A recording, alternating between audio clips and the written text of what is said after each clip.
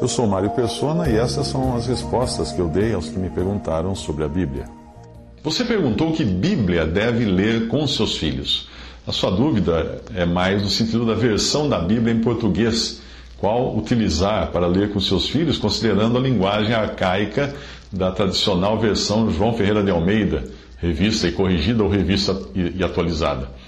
Muitos pais sentem essa dificuldade, preocupados que seus filhos não venham a entender a leitura ou que precisem recorrer constantemente ao dicionário para entender algumas palavras mais difíceis.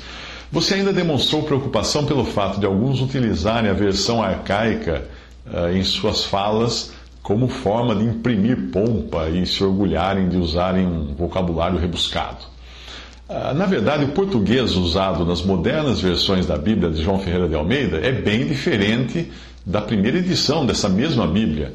Essa sim seria bem difícil de entender, porque traz um português arcaico ao extremo para nós hoje. Veja um exemplo do último capítulo de Lucas, na versão tradicional de João Ferreira de Almeida, como ele escreveu lá atrás.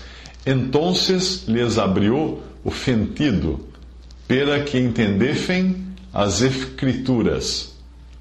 E disse-lhes, aqui está escrito.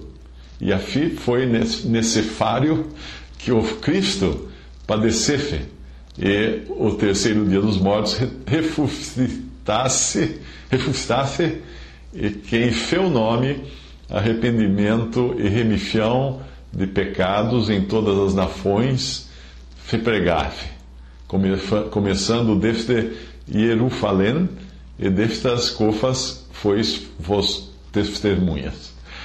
Eu li da forma como está escrito, no lugar de S usava-se o F, e outras coisas bem esquisitas. Talvez eles, obviamente, pronunciassem diferente disso, muito próximo ao sotaque de Portugal hoje do que o que nós falamos. Mas só por aí já dá para você ter uma ideia de como a nossa linguagem arcaica já está bem longe do que era a linguagem arcaica dos tempos de João Ferreira de Almeida. Muita coisa mudou no idioma nas versões atuais. Embora as versões Almeida Revista e Corrigida e Almeida Fiel sejam as que mais permanecem fiéis à tradição original do século XV, ou a versão original do século XV. Os meus filhos foram criados lendo desde a infância, a Almeida Revista e Corrigida. E ao invés disso impedir a sua compreensão da palavra, foi justamente isso que os ajudou a desenvolver um vocabulário que ficou além do que normalmente era encontrado em jovens, em crianças e jovens da mesma idade. Hoje eles estão já na faixa dos 30 anos. Portanto, não se preocupe com a questão da dificuldade da linguagem, porque isso é perfeitamente contornado, pois a essência do que eles precisam saber para serem salvos e conhecerem o Senhor é perfeitamente compreensível em qualquer versão. E se precisarem de um dicionário, isso será ótimo, porque os dicionários são feitos para nos ajudarem a aumentarmos o nosso vocabulário. É claro que quando ainda forem muito pequenos, você poderá escolher para eles livros bíblicos para crianças com versículos simplificados. Mas é bom ter cuidado, porque muitos escritores para crianças não são convertidos e cometem erros grosseiros nesses livros infantis. Mas a leitura de livros infantis e paráfrases não substitui a leitura da palavra de Deus, porque a palavra de Deus tem poder. Procure também ler com eles a Bíblia, se possível diariamente, ajudando-os na compreensão das palavras mais difíceis. Em casa, nós tínhamos, quando as crianças eram pequenas, nós tínhamos o costume de ler diariamente 2 capítulos da Bíblia, um do Antigo e um do Novo Testamento. Mas isso também podia variar para um capítulo ou parte dele, dependendo da época e da disponibilidade de todos. Enquanto a agenda diária da família permitiu fazer isso, de manhã foi o que nós fizemos, mas depois acabamos adotando à noite como o momento da leitura. Mas era algo sagrado, Nós terminávamos de jantar, nos sentávamos todos na sala, primeiro cantávamos um hino e depois líamos 2 ou 3 versículos cada um, inclusive as crianças, quando elas já passaram a ser capazes de ler. Quando eu viajava a trabalho, minha esposa mantinha a leitura funcionando sem interrupção. Depois da leitura, eles podiam retomar os seus afazeres. A gente orava, nós nos ajoelhávamos e orávamos juntos, e depois eles podiam fazer o que quisessem, brincar, estudar, etc.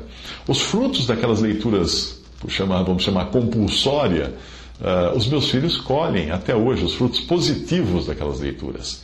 É triste ver quantos pais dão pouca prioridade para a leitura bíblica em família. Sempre com o argumento de não terem tempo, ou que as crianças não gostam, ou que elas não querem largar o videogame, não querem sair do computador.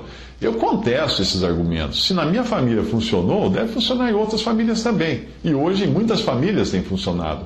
Se os membros de uma família têm tempo suficiente para assistirem juntos um jogo inteiro de futebol, um episódio de novela, um filme com quase 2 horas de duração, por que não tem tempo para ler a Bíblia em família? O que você às vezes faz em 15 minutos, você consegue ler um capítulo da Bíblia juntos, em família. E quem disse que as crianças não gostam da leitura da Bíblia? Enquanto elas ainda não sabem ler, os pais podem ler para elas e explicar o que leram, como quem conta uma história. Crianças adoram histórias, adoram quando os adultos contam histórias para elas. E quando elas aprendem as primeiras letras, são as mais motivadas a mostrar que sabem ler. E os pais devem incentivá-las a isso. O meu filho, ainda era bem pequeno, ele costumava copiar e imprimir versículos da Bíblia, que depois ele cortava, grampeava, fazia um pequeno caderno, um caderninho grampeado, e chamava de mini-bíblia. Sempre que nós recebíamos alguma visita, ele fazia questão de ler sua mini-bíblia para as visitas. A questão toda está na formação do hábito. Nós ajudamos os nossos filhos a criarem hábitos, como o tipo de alimento que eles comem no café da manhã, ou nas refeições, os horários para a escola, diversão, lição, escovar os dentes, dormir, etc. A leitura bíblica diária em família deve ser incluída como um hábito na agenda familiar, tipo escovar os dentes. Portanto, eu sugiro que continue usando a Bíblia na versão João Ferreira de Almeida, revista e corrigida, ou Almeida Fiel, ou até mesmo Almeida Revista e Atualizada. Use essas como base da leitura em família. Alternativamente, você pode usar a Almeida, uma outra versão mais simplificada, com um vocabulário mais simples. Há versões mais modernas, como a nova versão internacional, a NVI, que eu costumo usar quando eu gravo meus vídeos do Evangelho em 3 minutos, mas só porque ela troca o tu por você e o vós por vocês. Como os vídeos e áudios ficariam muito carregados de pompa na linguagem mais arcaica, eu optei pela simplificação. Mas eu sempre confiro antes, comparando a NVI, a nova versão internacional, com a Almeida corrigida, porque a NVI distorce algumas passagens, e às vezes eu tenho que corrigir a passagem para poder falar nos vídeos do Evangelho em 3 minutos. Aí eu crio então uma versão híbrida até, para facilitar o entendimento sem perder o significado original da palavra de Deus.